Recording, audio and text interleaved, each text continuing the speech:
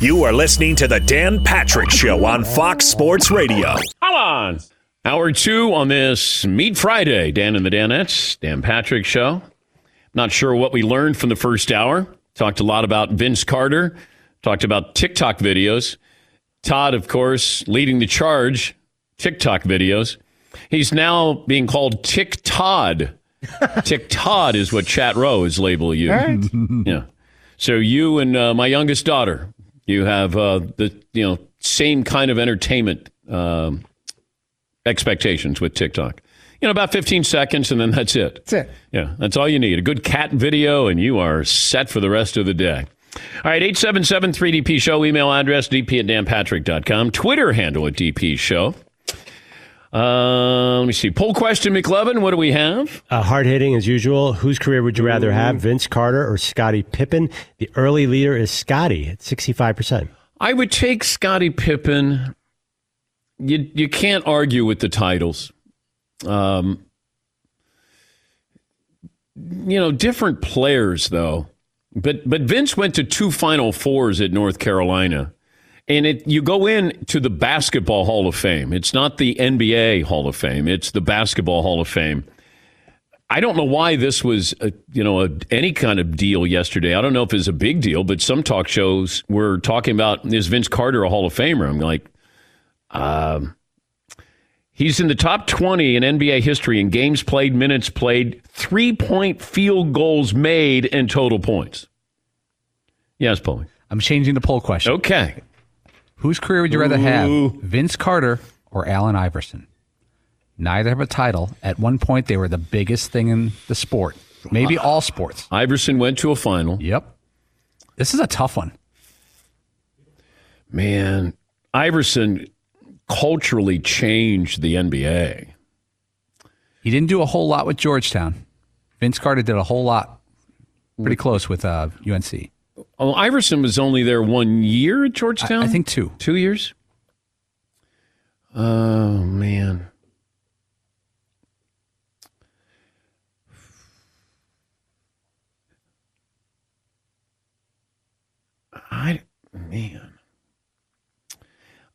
I'm going to say Iverson. I think he was as much a one-man show as anybody we've seen in the NBA. And to do it at that size,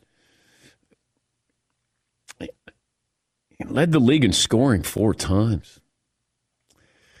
And he's 6 feet tall at best. I'd say Iverson. Yeah, McLevin. So in Philly, there's a big, local radio station had a big poll, greatest Philadelphia sports athlete of all time. And Iverson beat out Mike Schmidt, and it's causing like a huge rebellion. That's a little over it. So Iverson's, you're right, you hit on something. Iverson's popularity is unquestioned. With a whole generation and a whole generation of players, the generation that came after Iverson, because he had cornrows, he had tats, he had sleeves, he had swag. I mean, he was different. He was different, man. He had the great practice. It's like, Jim Mora, when he did playoffs, Iverson did practice. It was kind of the same feeling there. Playoffs? Practice? I would say Iverson. All right. Phone calls are welcome. 877-3DP Show. Email address, dp@danpatrick.com. Spent a little bit of time talking about the decision. And so we're coming up on the anniversary of the decision. Is that right, Ton? July 8th would be the exactly 10 years. Okay. And Don Van Natta of the Mothership, they're doing a 30 for 30, and it's based off of what happened behind the scenes of LeBron's decision. We know where he went. I want to know who knew where he was going before that announcement there. And all I know is people at the Mothership, some of my former bosses are on record talking about this. LeBron didn't cooperate with the 30 for 30. Jim Gray is not in the 30 for 30, but we'll talk to Don Van Natta about the decision. And I looked at it differently. I look at it differently now, and that is that LeBron, how many athletes are able to say, I want my own show to make my decision. This wasn't one of those quick announcements where you put on a cap. And I'm taking my talents to. He had the power. And I'm trying to think of an athlete who has had that much power to be able to say to a network, they wanted it on ABC. He's like, I don't want to be on ESPN. I want this on ABC. And the amazing part is LeBron was 25 years of age when he did that. He didn't have a title. He had, pretty good resume up to that point, but he's 25 years of age and he says to ESPN, I want to make my decision. I want it to be a TV show. And then he did it again with Sports Illustrated, if you'll remember, when he was, going back to Cleveland. So the summer of 2014, Sports Illustrated had the exclusive that he was going to go back to Cleveland. Yes, John? And I think from what I read, ESPN wanted Bob Lee or Stuart Scott. They wanted one of those guys to be the role of Jim Gray. But LeBron's team, I guess, had some relationship with him, and they, I guess, insisted Jim be the one doing the interview. Yeah, I think Jim was friends with Maverick Carter. And you know what?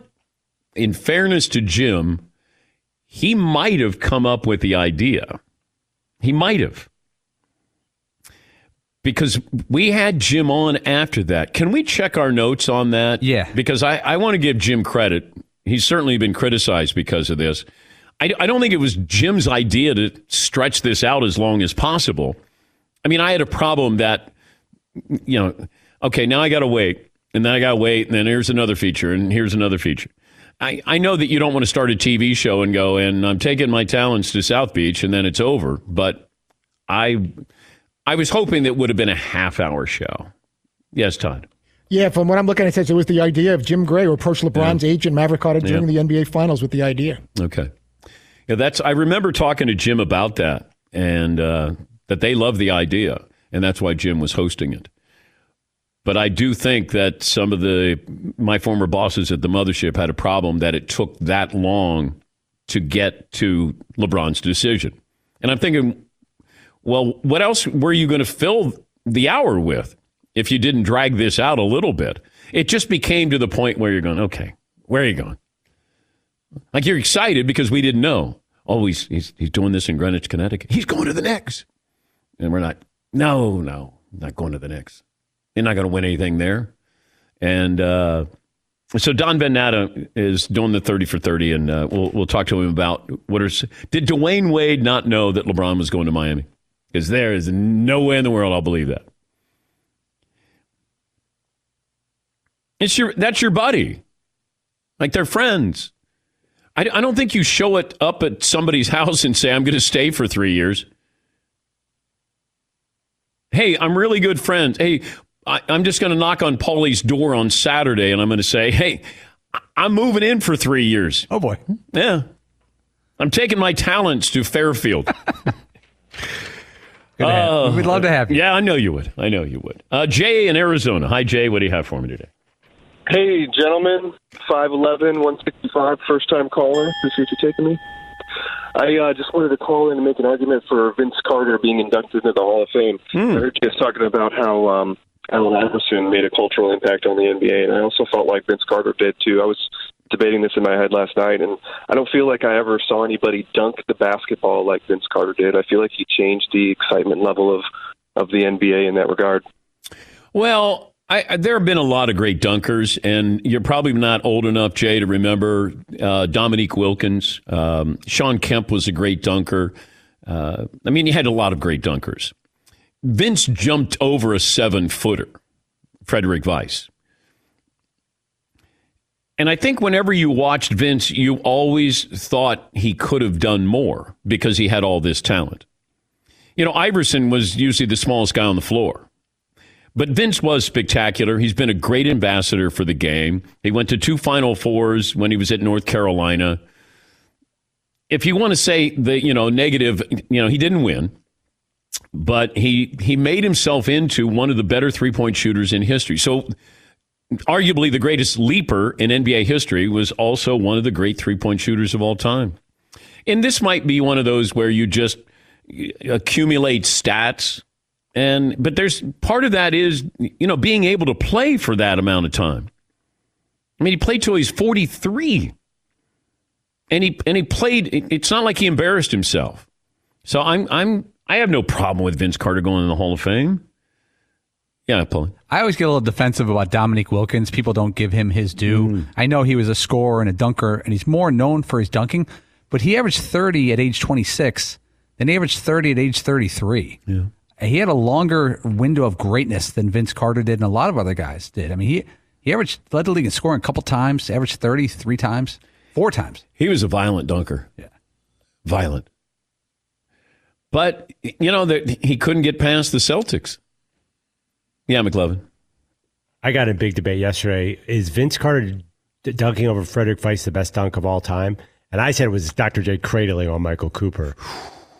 And then other people brought up Jordan going baseline on Ewing. And there were a few that were out there on social media yesterday. That was all over the place.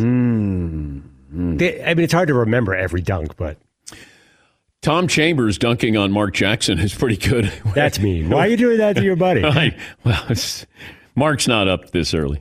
I can do it. I'll hear about it later. Hear you're talking about me. No, not really. Just your chest, where Tom Chambers put his foot on your chest. Yeah, Paulie. I think my two favorites, and even though I'm a Bulls fan, I thought John Stark's baseline dunk left hand, most of the Bulls team left-handed in the playoffs for the Knicks. That place went insane. That was spicy. And he's 6'3" tops. That's spicy. And there's Jordan's there, and Pippen's there, and Horace is there. There was also one, and I don't remember the year and the name, Kevin Johnson, the Suns. He dunked over, I think he dunked over Olajuwon once. He also dunked over Mark Eaton once. And Kevin Johnson's, again, not even 6'4". Oh, KJ's probably 6'1". Underrated dunker. Yeah. Greatest dunk of all time. Yes, the John Starks dunk. I'm not going not to be a, but you are. I am going to be. Are you poo-pooing? Well, I'm not poo-pooing, but it's slightly overrated. As playoff dunk, right? It is a playoff dunk. It does put them up by 5. It is against the Bulls, but he had like a wide open free lane to the hoop and got there. There was actually somehow he dunked over the entire team while no one was playing defense on him. By the time he got to the rim, I get there's a lot of hands there, but everything leading up to it, there was nothing. I see what Seton's saying because he's not over anybody. He's alone in the corner. He's amongst. Yeah, and then he goes in. And everybody, the defense sort of comes crashing from the other side, but they're too late. Okay. All right. Yes, McLovin. But is this the same game where he got cold? The 2 for 18? No. It's a totally That's NBA game. Finals. So in my mind, I always get the two. I'm like, that dunk was great, but then he's a guy who went 2 for 18. That was against quarter. Houston. That hurt. Oh, and he kept shooting. And I know, as a shooter, you're told to keep shooting. There's a time when you go, I got to stop shooting. I think I've shot enough here. Royal in Iowa. Hey, Royal, what do you have for me today? Hey, Dan, long-time listener, first-time caller. You guys were talking about a comparison between Iverson and Vince. And great comparison. I agree with you on Iverson on that. I really didn't even have to second-guess it. But I think the better comparison is Iverson and Tiny Archibald, which I know you'll remember Tiny because we're about the same age. Yeah. And I'll take Tiny. I think he was, for his stretch there, he was as dangerous as anybody and pretty close size to Allen Iverson. I know Tiny didn't get any titles either, neither did Iverson, but I'm going with Tiny. I'll hang up and listen, Dan. Thanks. Thank you, Royal. Nate Archibald, one of the more underrated players in NBA history. And I got to see him, I probably saw 7 to 10 games each year. So 2 years I saw Nate Archibald play. And you couldn't shut him down. He didn't back down from anybody. He went left every single time. He might have been 5'11", because I stood next to him, because we waited till they came out of the locker room to get autographs back then. And you saw him and you went, how is that guy doing it? And he was spectacular. And you go back to, he led the league in scoring and assist in the same season for a team that I think might have been a last place team. But he was a wonderful talent. But he played for the Royals. He eventually got to the Celtics, but he was nowhere near. It's like Maravich got to the Celtics as well. They were nowhere near what they once were. When Dr. J got to the Sixers, Dr. J was still a force to be reckoned with. But, with Maravich and Tiny, they were not great players when they ended up with Boston Celtics. So I would take Iverson because Iverson did it on a big stage, and there were a lot of other things that went along with that with Iverson, because the NBA instituted the dress code because Iverson and Steve Nash. Remember, Iverson would wear like a hockey jersey, and Nash would wear T-shirts and jeans. And I remember talking to Nash about that. I said, Iverson gets all the blame. He goes, I know, thank God. Because Nash would show up as if he was, going to a rager. Like he flip-flops and, he didn't care. And the NBA instituted the dress code, and people thought, hey, the commissioner's singling out Allen Iverson here. And in reality, and even the commissioner told me, Commissioner Stern said, Steve Nash is the one that he made him think about how we're going to dress, how we want our players to show up at a press conference.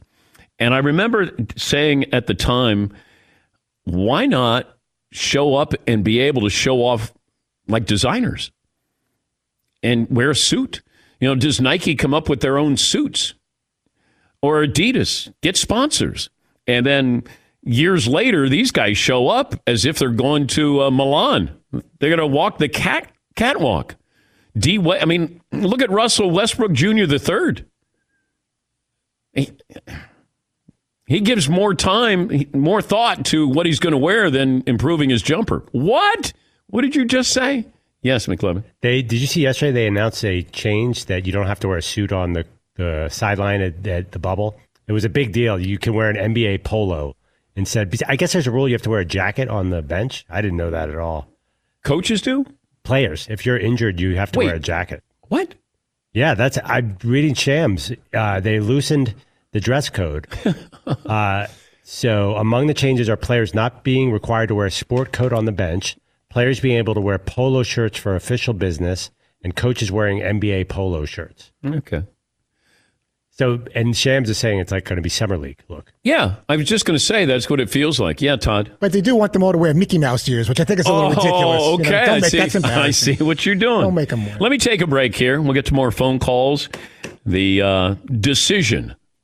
Don Van Natta of the Mothership will join us. What are some of the questions that were left unanswered? I'm looking at this quote.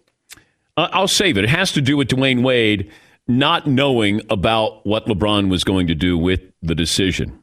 And the fact that, why was it held in Greenwich, Connecticut? 20 after the hour. And who knew they had a Boys and Girls Club of Greenwich, Connecticut? That must be a really nice Boys and Girls Club. Next to a Vineyard Vines. Right next door.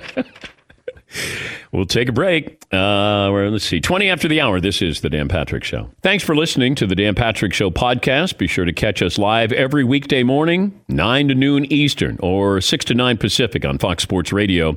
Find your local station for The Dan Patrick Show at foxsportsradio.com or stream us live every day on the iHeartRadio app by searching FSR. You're going to love our Discover Moment of the Week. I'll have that for you in about 20 minutes from now. More phone calls coming up. I got everybody giving their opinions on the best dunk of all time. We brought up Frederick Weiss with his dunk, Vince Carter dunking over Frederick Weiss.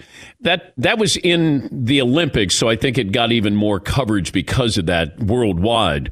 But, man, look, you can go down the list in NBA history of great dunks of all time. Daryl Dawkins brought down the backboard with the dunk. I don't know if that's on the list for people. Don Van Natta, the ESPN investigative reporter, host of Backstory, and he is looking at the backstory of the decision. Airs Sunday night at 9 Eastern on ESPN, and Don joins us now.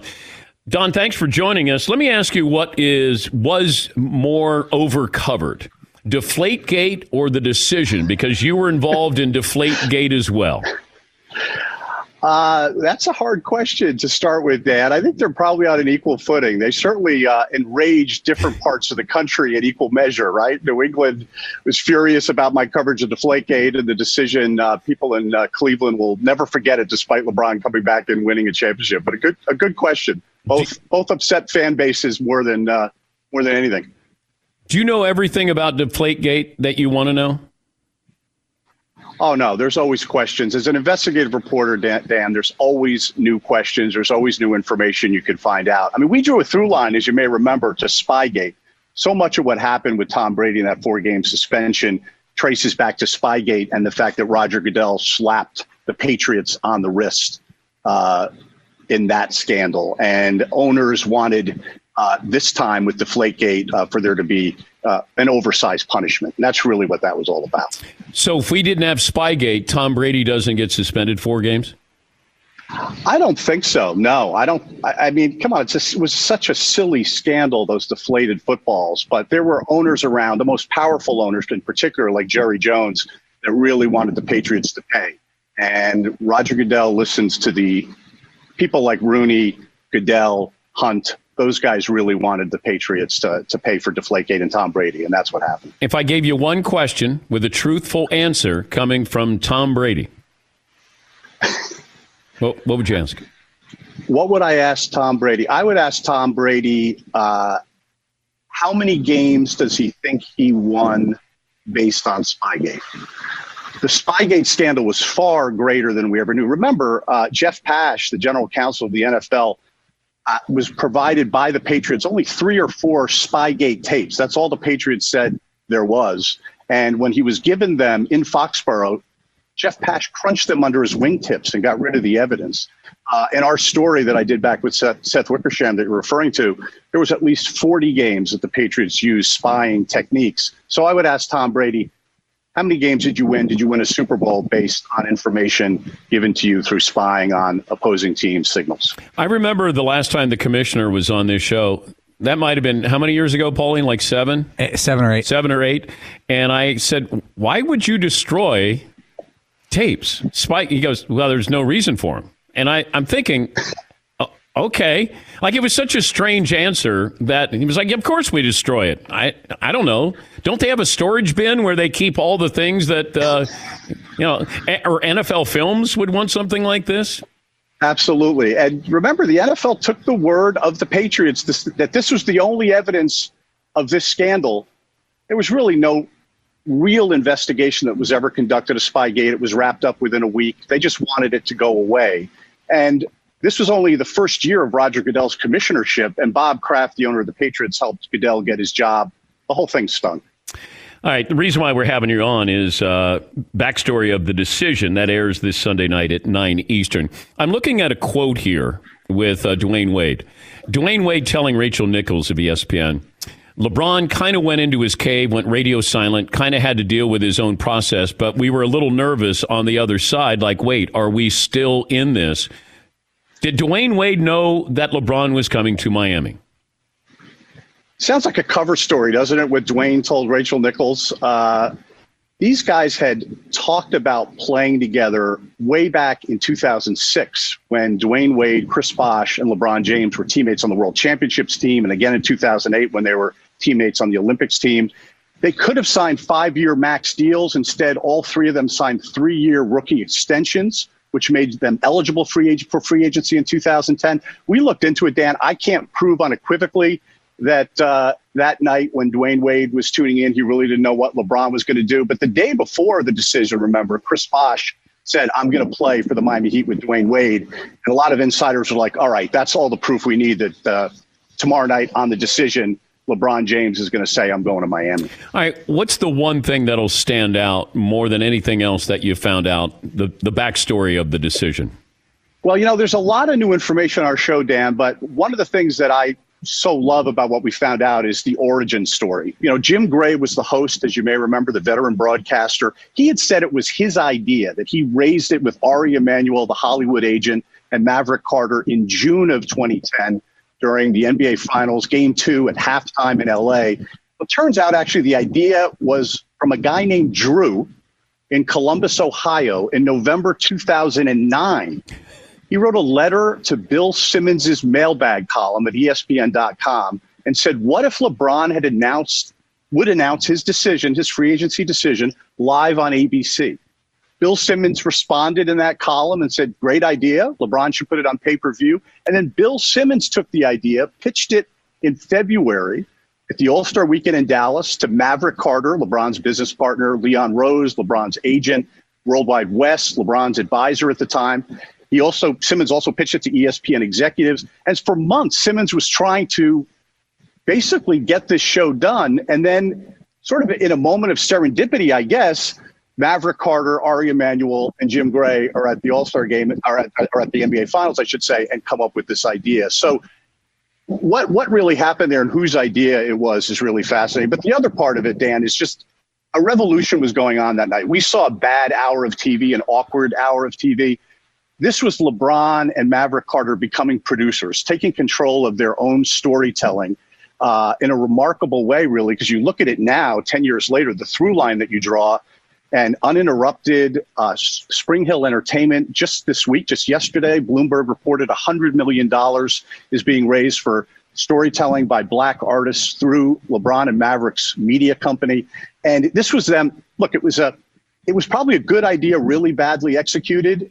They made a lot of mistakes that night. It was some bad TV, but they were spreading their wings and trying this out. And now, arguably LeBron is the most influential and outspoken athlete in the country. And what he's doing with his storytelling through these various shows that he does and as an executive producer is really remarkable. Who decided how long they were going to wait before LeBron made the decision? Well, LeBron and Maverick Carter were the producers of the show, though I interviewed John Skipper, the former president of ESPN, who greenlit the show, and Vince Doria, the head of the news division of ESPN. They say the only way to hold an audience is to, kill some time. It's a 1 hour show. It wasn't until 9:28 Eastern that Jim Gray finally got around to asking, what's your decision? That's after 23 questions, by the way, Dan, including, are you a nail biter and did you bring the powder? So there was a lot of time killing going on. I think ESPN partly had some motive there, but a lot of this was Maverick Carter and Jim Gray. They were really in control. The cameras got turned on. They belonged to ESPN, and the satellite uplink belonged to ESPN. But it was really Maverick Carter and Jim Gray calling the shots that night. But did you talk to John Skipper and Vince Doria about their role because Jim Gray wasn't working for ESPN, but so this That's is right. ESPN executives. Did they have any control over when Jim Gray was going to ask LeBron what's his decision? Well, it's interesting. They had some, they say. They certainly understood what was going on. But no, really, they say this was a Maverick Carter production. Remember, ESPN was basically donated that hour, gave Maverick Carter and LeBron James that hour for free. So an hour of free television on ESPN was traded for an exclusive. And so, an old school journalist like me at the time, I was at the New York Times, I thought there's something wrong there. I don't like the way this looks. And but both Doria and Skipper, if you watch the show on Sunday night, they sort of justify it. They understand it from a TV perspective, why LeBron and Maverick and Jim Gray did what they did. How do they keep it quiet? Like, how many people knew that where LeBron was going? Well, very few knew about it. And that was another interesting thing, right? You had these ESPN insiders like Chris Broussard tasked with trying to find out where LeBron was going. And if they did find out, they'd scoop their own network. And I asked Skipper about that and Doria about that as well. A very small circle of people knew. LeBron said that night in the chair that he didn't make the decision until that morning after he spoke with his mother. And he said that the number of people that knew the decision as he sat in the chair was, you could count it on one hand. Now, again, whether D. Wade and Chris Bosh and others, Pat Riley, the people in Miami knew more than that, they probably did, I would guess. And we delve into that a little bit. But how they kept it secret, it is pretty remarkable when you consider in this day and age how nothing that is ever known by anybody stays a secret for very long. Did Jim Gray know? I don't think Jim Gray knew. I really don't. There was very little preparation. One of the things we found out is LeBron was at his basketball camp that week in Akron. He didn't arrive in Greenwich until about 6 o'clock that night, just a few hours before the decision broadcast. People around LeBron told me he had no idea there were going to be so many questions. I mean, you see him in the chair. It's so awkward, but he also looks so uncomfortable, almost as if in the moment he's thinking, this is a bad idea. The other thing, Dan, we found out is that Leon Rose, LeBron's agent at the time, and World Wide West both warned people around LeBron in his inner circle that this had the potential to backfire. They knew that he was not going to stay in Cleveland, and they knew if you announce, I'm leaving my hometown on national television with 10 million people watching, there was a lot of potential for an enormous backlash and undercutting your brand. Why Greenwich, Connecticut for the announcement? Okay, that's a very good question that I am almost certain this is the right answer. Keith Clinkscales, an executive at ESPN at the time and the liaison between the LeBron camp and the network, I believe picked Greenwich for its proximity to Bristol. Of course, I'm a long-suffering Knicks fan, so when I heard Greenwich, Connecticut, like a lot of Knicks fans, I thought, okay, it was like the mother of all head fakes, right? I mean, he's coming to New York, yes. But I think it really was that. But, the whole look of it, I heard you guys talking about it before the break. I mean, Greenwich, Connecticut, the criticism was even to the kids in the background. Critics said they were used as props. The Greenwich, Connecticut Boys and Girls Club, looks like a country club compared to a lot of the boys and girls clubs around the country. So even the backdrop just didn't work. Nothing worked that night. What's the next story you want to dive into? So we have already begun. We've done a lot of interviews, and we're really excited about our next backstory. It's the Manti Te'o catfishing scandal. And we're delving into that. We hope to have that done later this year. There's a lot of unanswered questions there. How much did Manti Te'o know? What did he know and when did he know it, I guess, is what I'm trying to find out. I think viewers are going to be really surprised and will enjoy that. Did he cooperate? No, he hasn't yet. Still trying. But he knows we're on the hunt. Did you interview his girlfriend? You mean his fake dead girlfriend? Yes. No. That'd be a great get. The fake dead girlfriend. Sure. We're trying. We're speaking to her people, Dan. We're trying. You're an investigative reporter. I love That's right. Don, thank you. We'll look forward to that on Sunday night. Thank you, Dan. It's great to be with you. Don Van Natta, ESPN investigative reporter and host of Backstory that comes out this Sunday night at 9 Eastern, The Decision. We'll take a break. Phone calls coming up. And the Discover Moment of the Week, which was really funny with Darius Rucker. That's right after this. Thanks for listening to the Dan Patrick Show podcast. Be sure to catch us live every weekday morning, 9 until noon Eastern, 6 to 9 Pacific on Fox Sports Radio. And you can find us on the iHeartRadio app at FSR or stream us live every day at youtube.com/The Dan Patrick Show. Time for the Discover Moment of the Week. Go back to Tuesday's show. Popular singer Darius Rucker telling us why his wife was okay with naming their daughter after Dan Marino. This is honest to goodness, she was okay with it because my daughter was conceived at Dan Marino, at Don Shula's, I think, retirement, or at Dan's retirement, and in our hotel room there was a life-size picture of Dan over our bed. So she thinks Dan's the reason that Danny came. You got in the mood because you were looking at, look at number 13. It's so hot. That's one of the creepiest things you've ever told me. That's our Discover Card Moment of the Week. Get your free credit scorecard today, even if you're not a customer. It includes your FICO credit score. Checking your scorecard won't hurt your credit. Learn more at discover.com/credit scorecard. Limitations do apply. Don Van Natta of the Mothership was talking about the next backstory they're going to dive into, the Manti Te'o story. That story was so big at the time.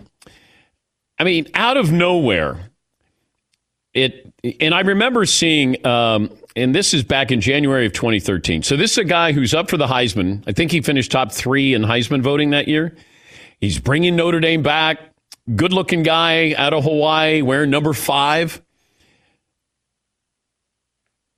And I remember seeing Deadspin, Manti Te'o's dead girlfriend, the most heartbreaking and inspirational story of the college football season, is a hoax. And you're going, wait a minute, what happened here?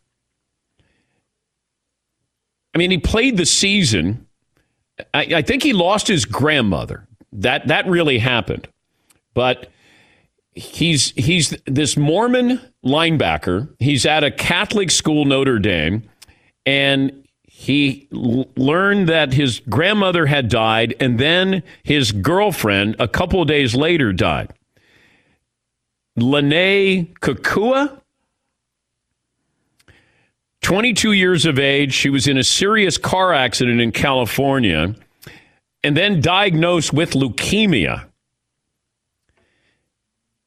Sports Illustrated's Pete Thamel described how Teo would put her phone, in the hospital room, and he would stay on the line with her as he slept. So there was a phone in her room in the hospital bed, and he would just listen throughout the night. Her relatives told him that at her lowest points, she fought to emerge from a coma. Her breathing rate would increase at the sound of his voice.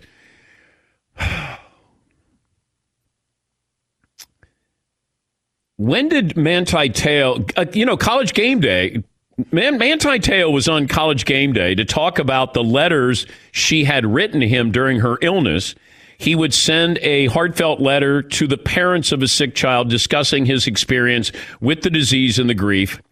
The South Bend Tribune wrote an article describing the young couple's fairy tale meeting. She, a Stanford student, he, a Notre Dame star, and they met. This is after a football game outside Palo Alto. Manti Te'o did lose his grandmother. He did not lose his girlfriend, as we came to find out. Yeah, this is one of those where you read it and you go, I got to read it again. And then you just go, I'm shocked here. I'm absolutely shocked. The Manti Te'o story moved beyond the world of sports on the day of the BCS title game because it was Notre Dame and Alabama. CBS This Morning ran a 3-minute story that featured a direct quote from Lene Kukua. Babe, if anything happens to me, you promise that you'll stay there and you'll play and you'll honor me through the way you play. Yeah, Paul. And this happened, the death of the girlfriend, which turned out to be true, happened in early September. The South Bend Tribune did a piece on it. It appeared, Manti Te'o then, right after that, became a big story because there's more to his story, the bad side of it. Sports Illustrated put him on the cover on October 1st, which jumpstarted his Heisman campaign. And then there's numerous reports where he talks about his girlfriend and the issues, and like it's not someone else, but him talking about it for months before it came out in January. But... So then they did the movie Catfish. Was Catfish already out? It was a TV show on MTV, I think. Yeah. But they did a documentary. There was a documentary about it that then became a TV show. Yeah. Yeah. In different games during the season, the broadcast of Notre Dame games had a picture and a quotes about Manti Te'o's dead girlfriend. There was a CBS game that Notre Dame played, and they're recapping Te'o, and they said his grandmother died, and they have a picture of a woman who knows who that picture is of, and quotes of Manti Te'o talking about his dead girlfriend. They said that the hoax began crumbling around November of 2012. Supposedly, his girlfriend's sister popped up on Twitter under the name Iolani Ray Kukua, and Manti Te'o immediately tweeted out the following... one of the realest people I know. Shout out to her. She's new to Twitter. Yeah, see. So the woman who, like Paul was just talking about, the picture that they were showing on TV, yeah, that woman became aware of the sort of, her identity hasn't been released because they're trying to protect her from all this stuff. But like she saw that picture, was like, oh my God, that's me. That's a picture of me from Facebook that they're using as the face of this dead girl. Can you imagine? Oh, man. And Notre Dame found out about this in late December before the national title game, and everyone sat on it. They basically held their breath, and then Deadspin got the tip and went to work. Jesus. Yeah. That's the craziest story, dude. I'm rereading the story right now, and it's just as surreal as that day. Go back and read it again if you haven't. It's such a long story, and it's so detailed on Deadspin, and you're just going, how did this happen? We had on the author of the story, Tim Burke, on the next morning, and he even said, he goes, I couldn't believe it when I got the tip. He said, well, I'm being baited into looking into a story that can't be true. And then they looked up social security numbers and names, and they started there, any court records for this person, and it all went south. He didn't win the Heisman. No, he was a Heisman finalist. But I have a picture of him holding up the Heisman, and I'm wondering what this did to his Heisman campaign. Because, I mean, that was such a huge story. What was bigger? That feel-good, crazy Hollywood story, and you're doing this for your girlfriend who's dying, or was it the fact that it was all fake? He lost the Heisman to Johnny Manziel. Whose career would you rather have? Well, Manti Te'o's still playing, right? Yeah, but I'd rather have Johnny Manziel's. I would. I mean, Johnny's got baggage, but there's no fake dead girlfriend in there. No. Not that we know of. Oh, man. And then I remember watching that documentary, Catfish, and, then all of a sudden they started to do a show. Did Manti Te'o reach out to I thought he had communication with the people from Catfish, whether it's the documentary. I don't know if you see that or not, but in the story, Paulie. But I thought that he reached out to them, but he deleted a tweet to them. Checking on that. I remember the show we did the day after the story came out, and we discussed what it would take for people to forget about this. And we said, if Manti Te'o has a 8-time All-Pro Hall of Fame career, it's a footnote. It's a funny footnote. He has never made a Pro Bowl. Who's he play for? New Orleans. Okay. I think he's done, though. Backup linebacker. Oh, he's out. I'm not sure he's still with them. We should check. He hasn't had a great career. Wants to spend more time with his dead girlfriend. That's not necessary. That's not necessary. All right, my bad. Better than that. I didn't know the mic was on. I thought we were off the air. Bob Uecker coming up. Dan Patrick Show.